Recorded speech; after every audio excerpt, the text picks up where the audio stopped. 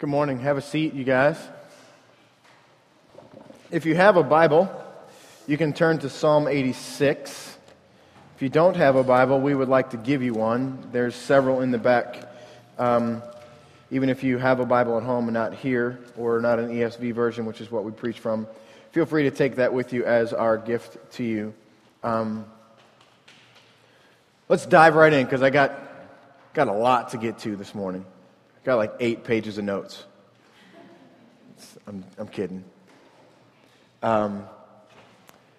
So I've said it here before, and I know that I'll say it again, and I've said it many times in many different venues. But here's a fact, 2 facts we're going to kind of base everything from, the founding point for where we'll be and where we'll go this morning.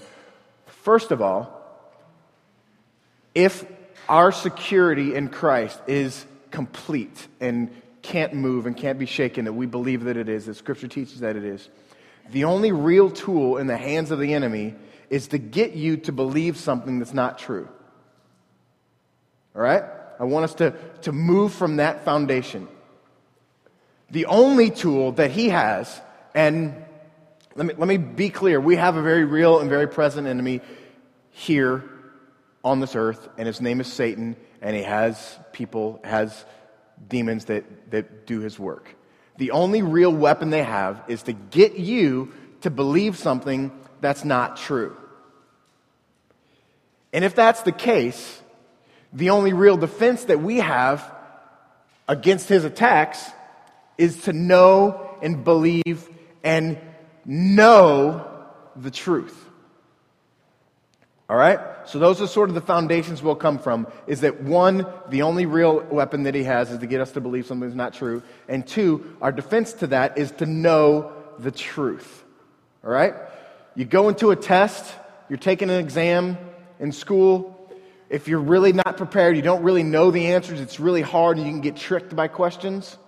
If you really know the material, if you're completely confident in your ability to know what you've studied, then you're not tricked by a professor's tricks on an exam. That's what we aim to do. And this is probably, in my mind, the biggest reason for this year of praying the Psalms. That you've heard me say that phrase. I've tweeted, I've blogged about praying the Psalms, because the Psalms are short and memorable phrases. They're filled with short, memorable phrases that teach us the truth, so that in the midst of it's Thursday and maybe sermon or maybe Bible study is far off from your mind, and the enemy is attacking with his lies, you have short, memorable phrases that you can depend upon to defeat the enemy. All right? I want to talk, before we get into the heart of the message and the heart of Psalm 86, I want to talk about 4 beliefs that we tend to have, or ditches that we tend to steer into for these beliefs that Satan tends to push us. First, we tend to believe that God does not have our best interest in mind. That's a tool of the enemy that he uses to get you to believe something that's not true. That somehow, some way, in some capacity, God does not have our best interest in mind. And any time in Scripture, when we read the phrase, God is good, it's attacking, it's defeating this belief. Because if God is really good, he's for you. He's got your best interest in mind. And we'll read that later in Psalm 86. The second thing, we tend to believe that God cannot provide the most joy for us. And this is something that's really subtle. And all these things, we can lay these out and see that they're lies. But this one is really subtle for us. It's very nuanced. In that when we are confronted with temptation, to the sin that trips us up consistently, when we're confronted with that temptation, when we choose to give in to that sin, we're believing this: I can provide for my own joy and my own happiness better than God can. We don't believe that God has our best interest in mind, and we don't believe that He's able to come through on that. That saying no to that temptation in that moment is trusting that God is who He says He is. And when we fall there, we're believing the lie that Satan is telling us. Again, he only has one real tool to get us to believe something about God or ourselves that's not true.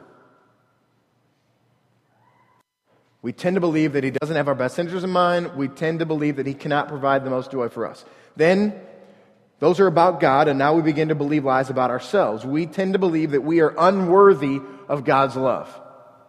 I know what I did 5 minutes ago. I know what I did yesterday. I know what's in my past. I know who I am. I know, given a temptation, what I'm going to do. I know this about myself. As a result, I cannot accept your love.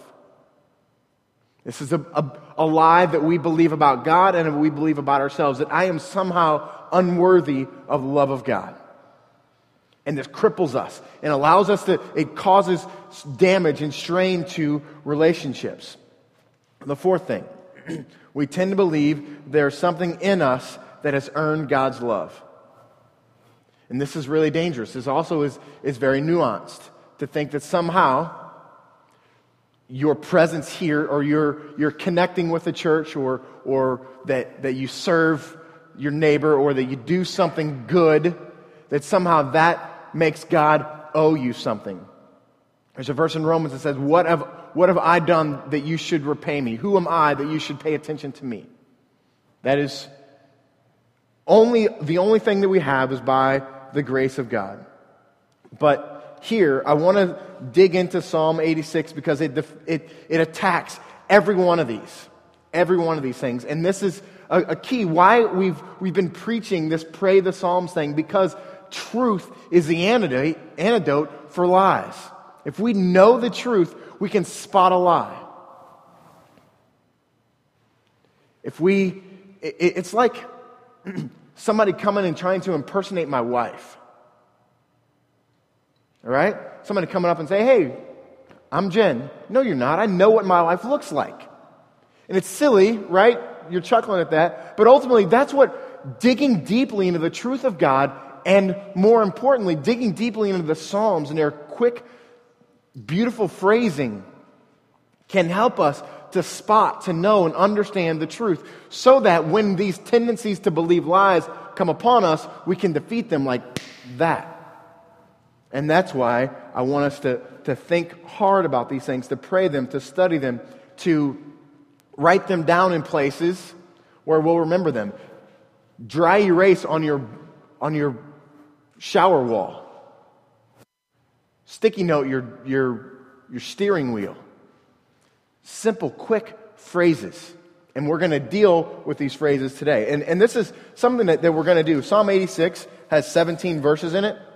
We're dealing with 5 this morning. I think one of the problems that we have when we come to a psalm, especially a psalm, is we believe, I'm going to go read Psalm 86 today. So we think we got to read all of Psalm 86. But sometimes, in my own study, especially this year, when I'm thinking hard about praying the Psalms, I'll be on not just a couple of verses, not even just a verse, but a simple 3-word phrase, and I'll be there for a week or a month. And I want to give you permission there. We think somehow we're not finished with Psalm 86 until we read the whole thing and study the whole thing. But we can err there, and that we somehow have to see this whole thing. But God is wanting to press in on us with particular phrases, and this Psalm 86 is a beautiful example of that. So we're only going to deal with the first 5 verses of Psalm 86. So let me read them, and then we'll walk slowly through each phrase. And I want to give you permission as we go through, as we walk with each phrase, to just check out for a second. If something jumps out at you, a phrase in, say, Psalm 86:2, check out for a second and just think about it. Meditate. Consider. Think deeply about each particular word.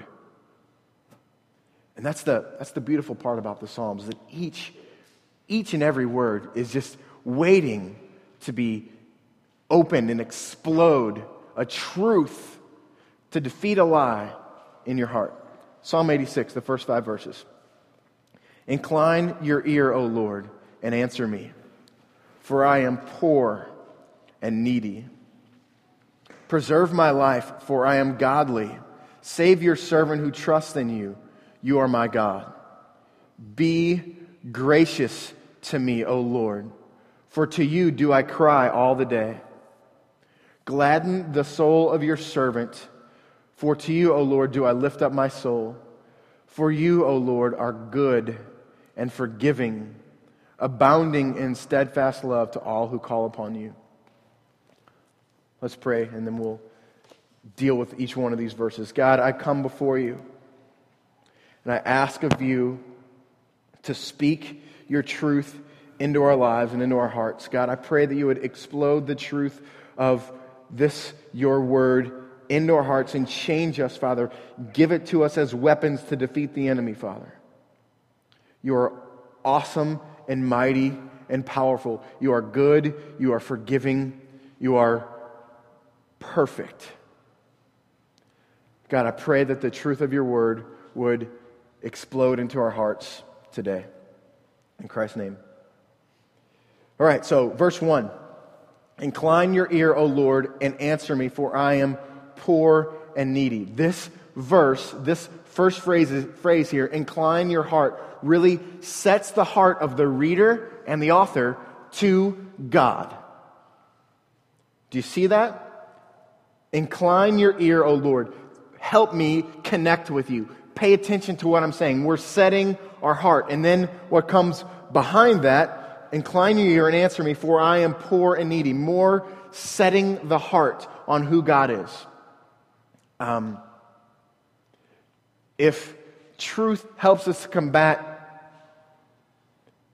lies, and one of the lies is about ourselves and who we are in Christ, and that we can somehow earn Christ's love, or somehow we somehow don't deserve His love, or any of those things. There's truth in that. But ultimately here, what we're seeing, that David, who's writing this psalm, says that I am poor and needy. It sets our heart.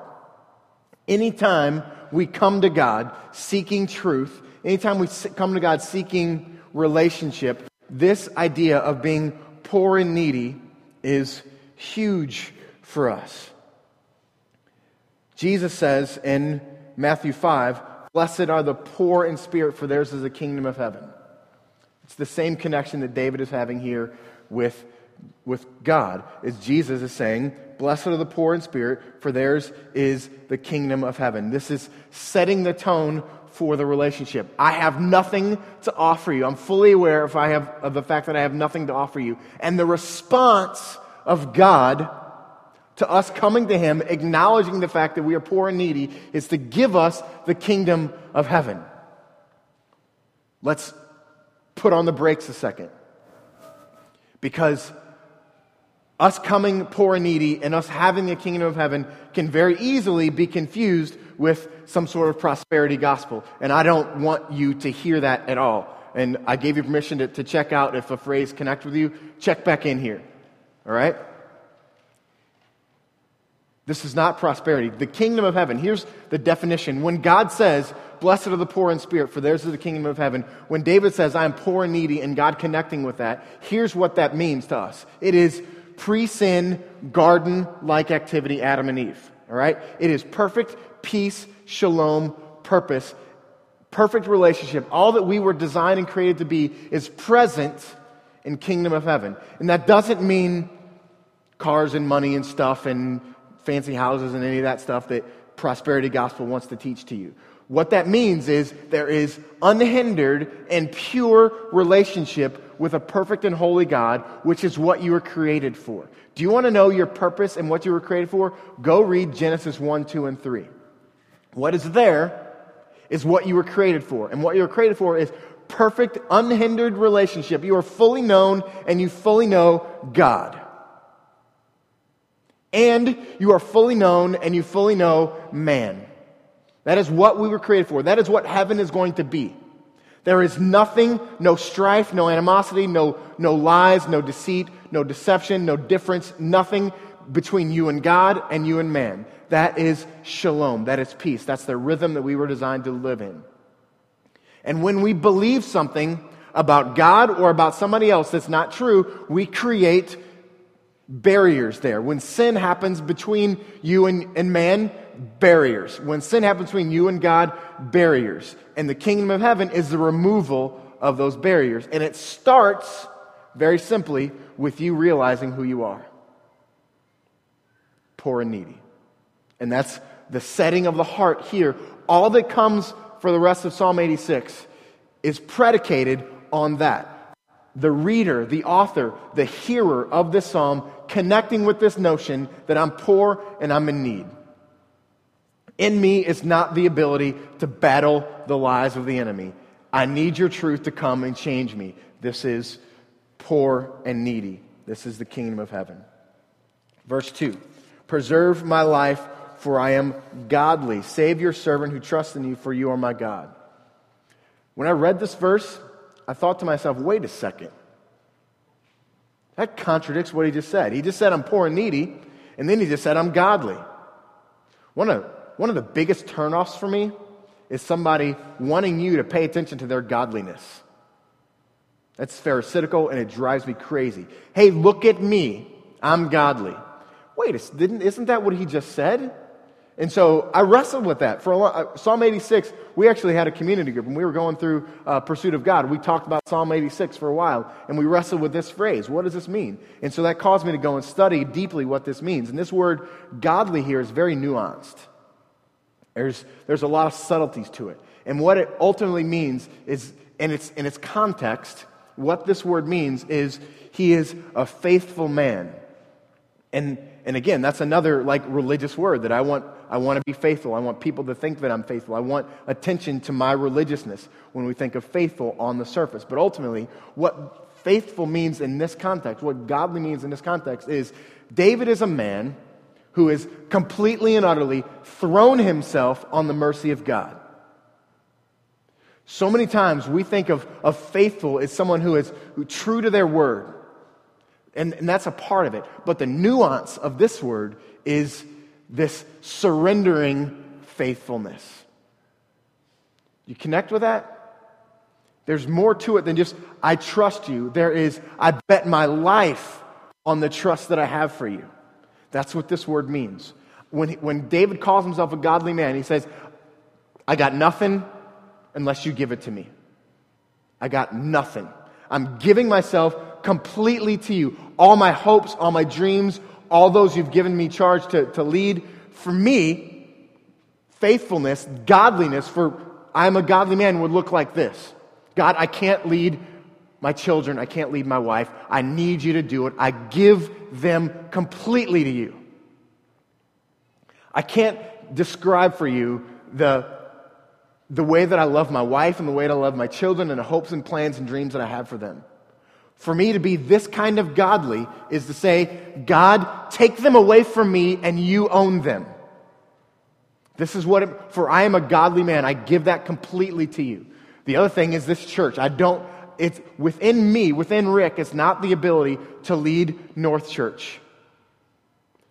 Godliness in this context, this word, this nuanced word, faithfulness is, God, this place is too important, North County is too important, these people are too important for me to screw it up. I trust you to do it.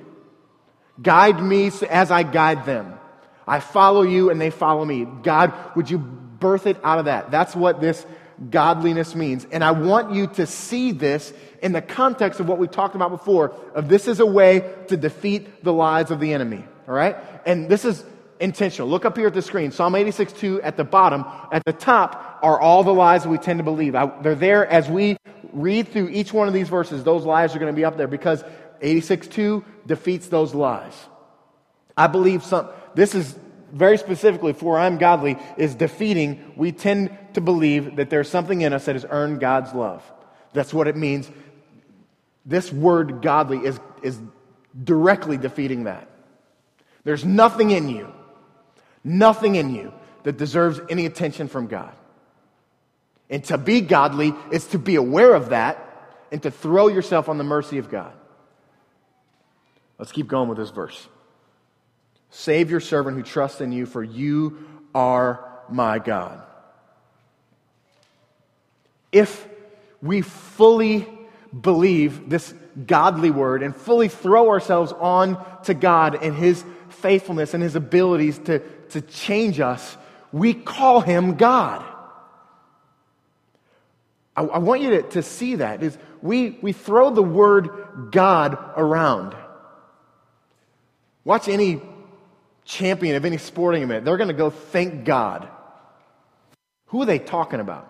I'd really love an interviewer one day to press into that. Okay, what do you mean? Who do you believe God to be? Who did you just think? And I love that. And I would love for us to really, when we utter the phrase, even in our mind, when we think the idea God, do we understand that means He's in control of everything? When you say, you are my God, what are you saying?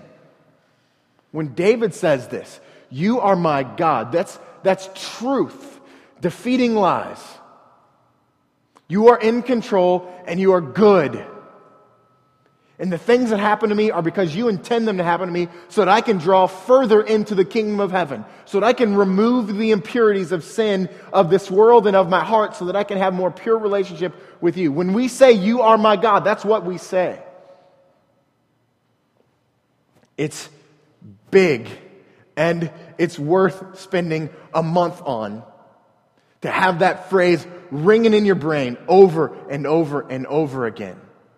You are my God. You are my God. When our boss goes nuts and screams at us for something stupid and we don't understand, you are my God is the first thing that pops into our head. When our spouse drives us crazy, or when our children drive us crazy, or when our friends or our neighbors or life or the bank drives us crazy, you are my God. This is a tool in your hands to defeat the enemy. Verse 3, and this one is unbelievable, so great. Be gracious to me, O Lord, for to you I cry all the day long. Simply here, that phrase, be gracious to me, just is David telling God to be himself. I was reading an article online this week about, this is a sports analogy, pardon me, I don't like to do those, this is really good. The Indiana Pacers, Larry Bird is from Indiana, right? He played for Boston, but he's from Indiana, and he is a president of their organization. And like there was one day where they're all practicing on one end of the floor, the Pacers themselves, and Bird comes in and there's a ball laying there, and so he picks it up and just starts shooting. And apparently, here's what happened. All the team that was on one end of the floor just stopped and started watching Larry Bird, who's, what is he, like 55 or whatever, just shoot. And they talked to the team afterwards, and he said, what's it like watching Larry Bird shoot? And one guy said, it's like watching a fish practice to swim. That's what we're born to do. And that's what this phrase, be gracious, means. Just telling God, would you just be God? Do you see, when we call upon the graciousness of God, we're asking Him to be Himself. God can't help but be filled with grace. It's what He is. And this is the point, is that, this is David preaching to himself, motivating his own heart. Do you really think that God needs David to tell him to be gracious in order to be gracious? No. This is David preaching to his heart, motivating his own heart to trust that God is filled with grace and will give him things that he does not deserve. Again, defeating one of the lies that we believe. God is good, God is able, and God will give things to you that you don't deserve. Be gracious to me, O God.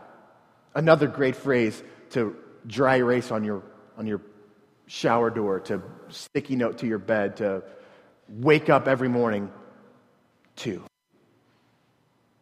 My iPhone has a little thing you can label your alarm, and that pops up. up every time you turn it on? A bunch of you guys have that feature on your phones. Put that on your phone. Every morning you wake up. Be gracious to me, O God. And that ringing in your head all the day. When the hardship of life, when the enemy's lies, when sin encroaches, be gracious to me, O God. These are tools God has given us. We ought to be really excited about that. God has given us tools. When we allow the lies of the enemy to push us into the depths, Psalm 86 still exists. Be gracious to me, O God, is begging to explode into your brain and all that it is. For to you do I cry out all the day. Set like 8 alarms. All of them. Every 2 hours. Reminding you, be gracious to me, O God. Be gracious to me, O God.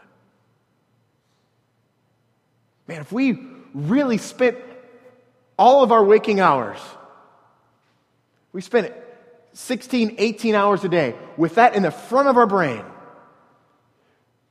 God, you are gracious and you are willing to give it away. Be gracious to me, O God. How often do you think we'd really believe the lies? We tend to believe that God doesn't have our best interests in mind. We tend to believe that He cannot provide our joy for us. We tend to believe that somehow we're unworthy of God's love. We tend to believe that somehow He owes us something. If we say these things to ourselves over and over and over again, if we utilize the truth of God, this is never or rarely going to hurt us. Verse 4. Gladden the soul of your servant, for to you, O Lord, do I lift up my soul. This word, gladdened, is a really cool word. It is the same root that's in this word, is the same root that's in joy. And it is basically what David says when he says, gladden my heart, is make me happy. That sounds really fun. And a lot of this stuff, and I'm fully aware that I tend to be a little serious and push a little hard into the deep, hard things of God, and I talk a lot about how God uses suffering and all those things, and it's just really deep and thoughtful. But this is very surface and very beautiful. Just, God, make me happy. Make me happy. But David doesn't just spend all the time here on the surface with this word gladden. Make me joyous. Make me happy. He says, for to you, O Lord, do I lift up my soul. So this gladdening idea is pressing into us. And he says, make me happy. But then he goes deeper. It says, press it into the depths of my soul. I lift up my soul to you to make happy. Right? There's more to it than just this surface, this outer layer of us. Don't just make the outer layer of us happy. Make the depths of us happy. Give us joy in the core of us, in the deepest recesses of us. Give us happy. And here's the interesting part. Another thing to defeat one of our tendencies to believe lies is look at who is being called to do this. Gladden my soul, O Lord. You have the ability to make yourself happy. You can go do something today that's going to put a smile on your face and make you happy. But you don't have the ability to make your soul happy from this word standpoint, this joyous, to really bring deep, earth-changing joy to your soul. There are things in this earth that are, I've reflected a lot in this message about this word aletheia. It's a Greek word. It doesn't appear in Psalm 86.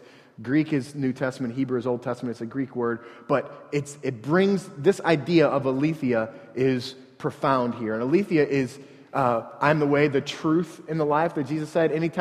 Almost every time the word truth happens in Scripture in the New Testament, it's this word aletheia, and it means that which is true under any matter of consideration. No matter what happens in this world, this is going to be true. So there's no amount of death, no amount of happiness, no amount of joy or sadness or an earthquake is not going to change the truth here. It is solid and unchanging. And here, this idea of the heart being gladdened, of this happiness happening in this depth of our soul, is this idea that it cannot change. Circumstances on this planet cannot change the joy that God will give to us. And it does not, the ability to have it, to hold it, to experience it, to press it into your soul, does not reside in you. It resides in God alone, and we have to trust God to give it to us. We have to ask God for it. God, make us joyful. I hate my job, but God, make me joyful. I hate my situation. God, make me joyful. Make me happy. I hate where you have me. This is hard. I have a friend who has cancer, and I've talked about him before. His name is Jason. He's a great man, lives in North County. He's fantastic. I love him dearly. And he got cancer in his neck, and they beat it, and that moved to his lungs, and then he beat it, and then now we find out this week the cancer's in his brain, and he's in real, real deep trouble. But the dude is happy. And that ability to be happy in the midst of that, he's got a daughter who's about to be a freshman in high school. I can't imagine parenting that and being gladdened in that. I can't imagine it. It doesn't reside in Jason. It doesn't reside in you or I. It resides in God, and He gives it freely. That's be gracious is give me that gladdening. I don't deserve it. I don't know how to attain it for myself. Give it to me, please, oh God. Verse 5. Last one we're going to deal with this morning. For you, O Lord, are good and forgiving, abounding in steadfast love to all who call upon you. Three things, three truths about God that really attack these lies. First, God is good. I want you to preach that to yourself this week, this month, this year. God is good. What does it mean that God is good? I didn't plan on this, but I don't want this to be rhetorical. I want you to answer me. What does it mean that God is good? Give me a philosophical answer, give me a specific answer. What does it mean? How has God shown up to be good? How is God good? What is good?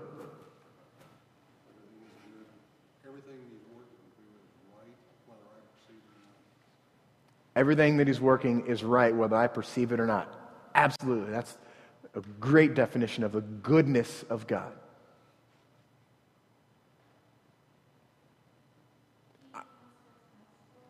He wants what's best for me. That's exactly right. That defeats exactly one of those lies. I don't believe that you have my best interest in mind. If God is good, that defeats that lie.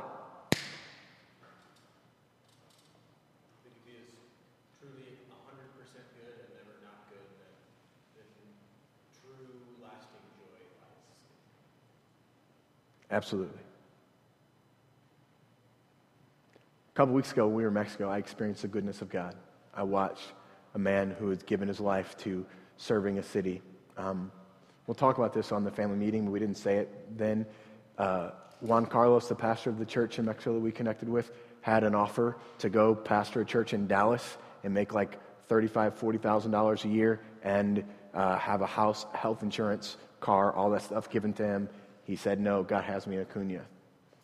Watching the goodness of God present in that man and in the way he parents his son and daughter was profound. Watching the goodness of God in other people. What else? Give me something specific. We've had philosophical answers. Give me something specific. How has God been good in your life? When I fail, He's still there. That's perfect. Thank you, Christine. When I fail, He's still there. God is good. Part of writing these things on our heart, part of meditating on these things, part of praying these things, connecting with them, thinking them, allowing them to be the truth that defeats the lies, is to look for them. Think about that phrase all week long, God is good. And then maybe have a journal where you write down things that you notice where God was good today. And praise Him for it. Give Him glory for it. God is good. But I think better than that, God is forgiving.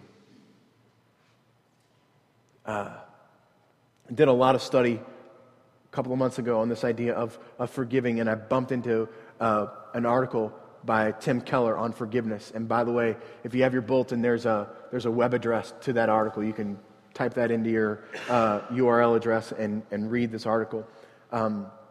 But he says 3 things about forgiveness. Forgiveness is canceled debt. Forgiveness means giving up the right to seek payment for a wrong. Forgiveness is voluntary suffering. Before we deal with those specifically, I want to give a little story about a friend of mine.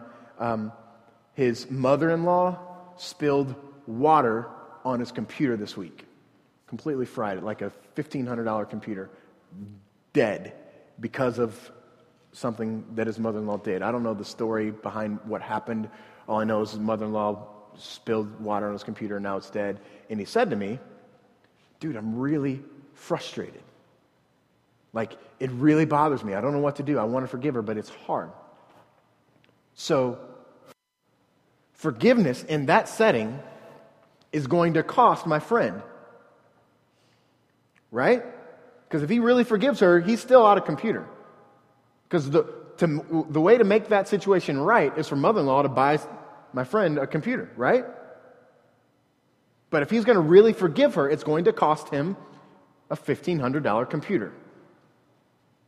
This is what forgiveness is. A lot of times we think about God and forgiveness and that it's not really costing him much because he's got everything anyway and Jesus and whatever, blah, blah, blah. But ultimately, forgiveness, real forgiveness, costs the forgiver. It cost Jesus his life. And it's ours. For you, O Lord, are good and you are forgiving. Think about forgiveness. Think about full forgiveness. Think about it. Spend time this week with this word, forgiveness. And what does it mean? Like the first 4 pages of my current journal is just thinking about forgiveness. I looked it up in a dictionary, like 4 different dictionaries, and wrote it down. I Google searched forgiveness and think those things about what it means, and then attach those things to God and think about what they mean with God in terms of God and how I know God and how they relate to other pieces of Scripture. Think about forgiveness and then breathe it. Full forgiveness, canceled debt, giving up the right to seek payment, restoration that brings relationship. A lack of forgiveness brings stress. No one wants to be, if there's something between you and somebody else, and there's a hardship, a difficulty between 2 people, do you want to be around that? You probably know somebody who has a hard time forgiving. You probably know somebody who has a hard time forgiving somebody specifically for something. Do you ever want to be in their room when those 2 are in a room together? It's ugly. A lack of forgiveness is ugly, but it's ours. We hold it. It's what God has given to us. And partial forgiveness is probably even worse. But God offers full forgiveness. And then the last part of this psalm, 86:5. For you, O Lord, are good and forgiving, abounding in steadfast love. This word, you guys know that steadfast love is something that we wrote a song about it, and it's just something that always is in my mind and in my brain. But this idea here, you are abounding in steadfast love. Steadfast love is love that doesn't change and doesn't need to change to give you your full and complete joy. And God is abounding in that. And I thought about this idea this week. You guys know that Hostess Donuts are back? Yep. They're back. Yes. I thought about abounding in terms of this, all right? You open a brand new bag of Hostess Donuts, and there's like, I don't know how many in there, like 25, 30, something like that, who knows. Little bitty dudes, right? And like Mia loves these, and she's so excited that Hostess donuts are back. And I got some at the store and brought some home, and she was so excited, and like we opened them and had a few. When you open the bag of donuts, you're like, wow, there's so many in here. I can have like a bunch, right? And you won't even realize it. But when there's down to like 3, man, I'm only going to have one because I want to have one, save one for tomorrow. Or for us, Mia sometimes has these things like for breakfast or for like dessert, and she wants to have 2. So I never want to eat. If there's 2 left, that means I don't get any because I'm going to save them for her. If there's 3 left, that means I get 1. But if I open a brand new bag, like I can have like 6. Like 6 of them come in a little individual packets, and so you never want to have really more than that, unless of course your wife isn't home. Then you have like, I thought this was a whole bag yesterday. Well, you make some story up. But the point is that when it comes to and that's just silly, and I debated a silly illustration at the close of a sermon, but it's perfect. Abounding in steadfast love is like there's always plenty. There's always plenty. The steadfast love of the Lord, it never ceases. There's always plenty. You're never going to go to that bag and there's only going to be 3. It's always plenty. And it's silly, but think about that. When you open up a bag of something and there's a bunch of them there, think about abounding in steadfast love. And let that just rest with you. This holy God that we get the privilege to serve and love, filled with grace, filled with mercy, filled with goodness, filled with forgiveness, offering it freely to us. Abounding in steadfast love. He's been giving out his steadfast love for thousands and thousands and thousands of years. And that bag is still completely full. You can't get to the end of it. Let's pray and worship that wonderful God. God, you are holy and perfect and wonderful. You are good, you are forgiving, you are gracious. You are kind. You are mighty, you are holy. God, I pray fervently now that you would give each of us a phrase from your truth, from your aletheia, unchanging truth, to hold on to this week, God. God, give us each a phrase about who you are that defeats the lies that the enemy gives to us, and just allow it to be in our brains forever. Be gracious to me. You are good. You are forgiving. You abound in steadfast love. God, we trust you. We ask of you to burn that into our souls. Gladden our souls, O God. For I am poor and needy. I'm a man who's thrown myself onto your grace and your mercy. Father, you are great and mighty and awesome. God, guide us as we respond to you. In Christ's name, amen.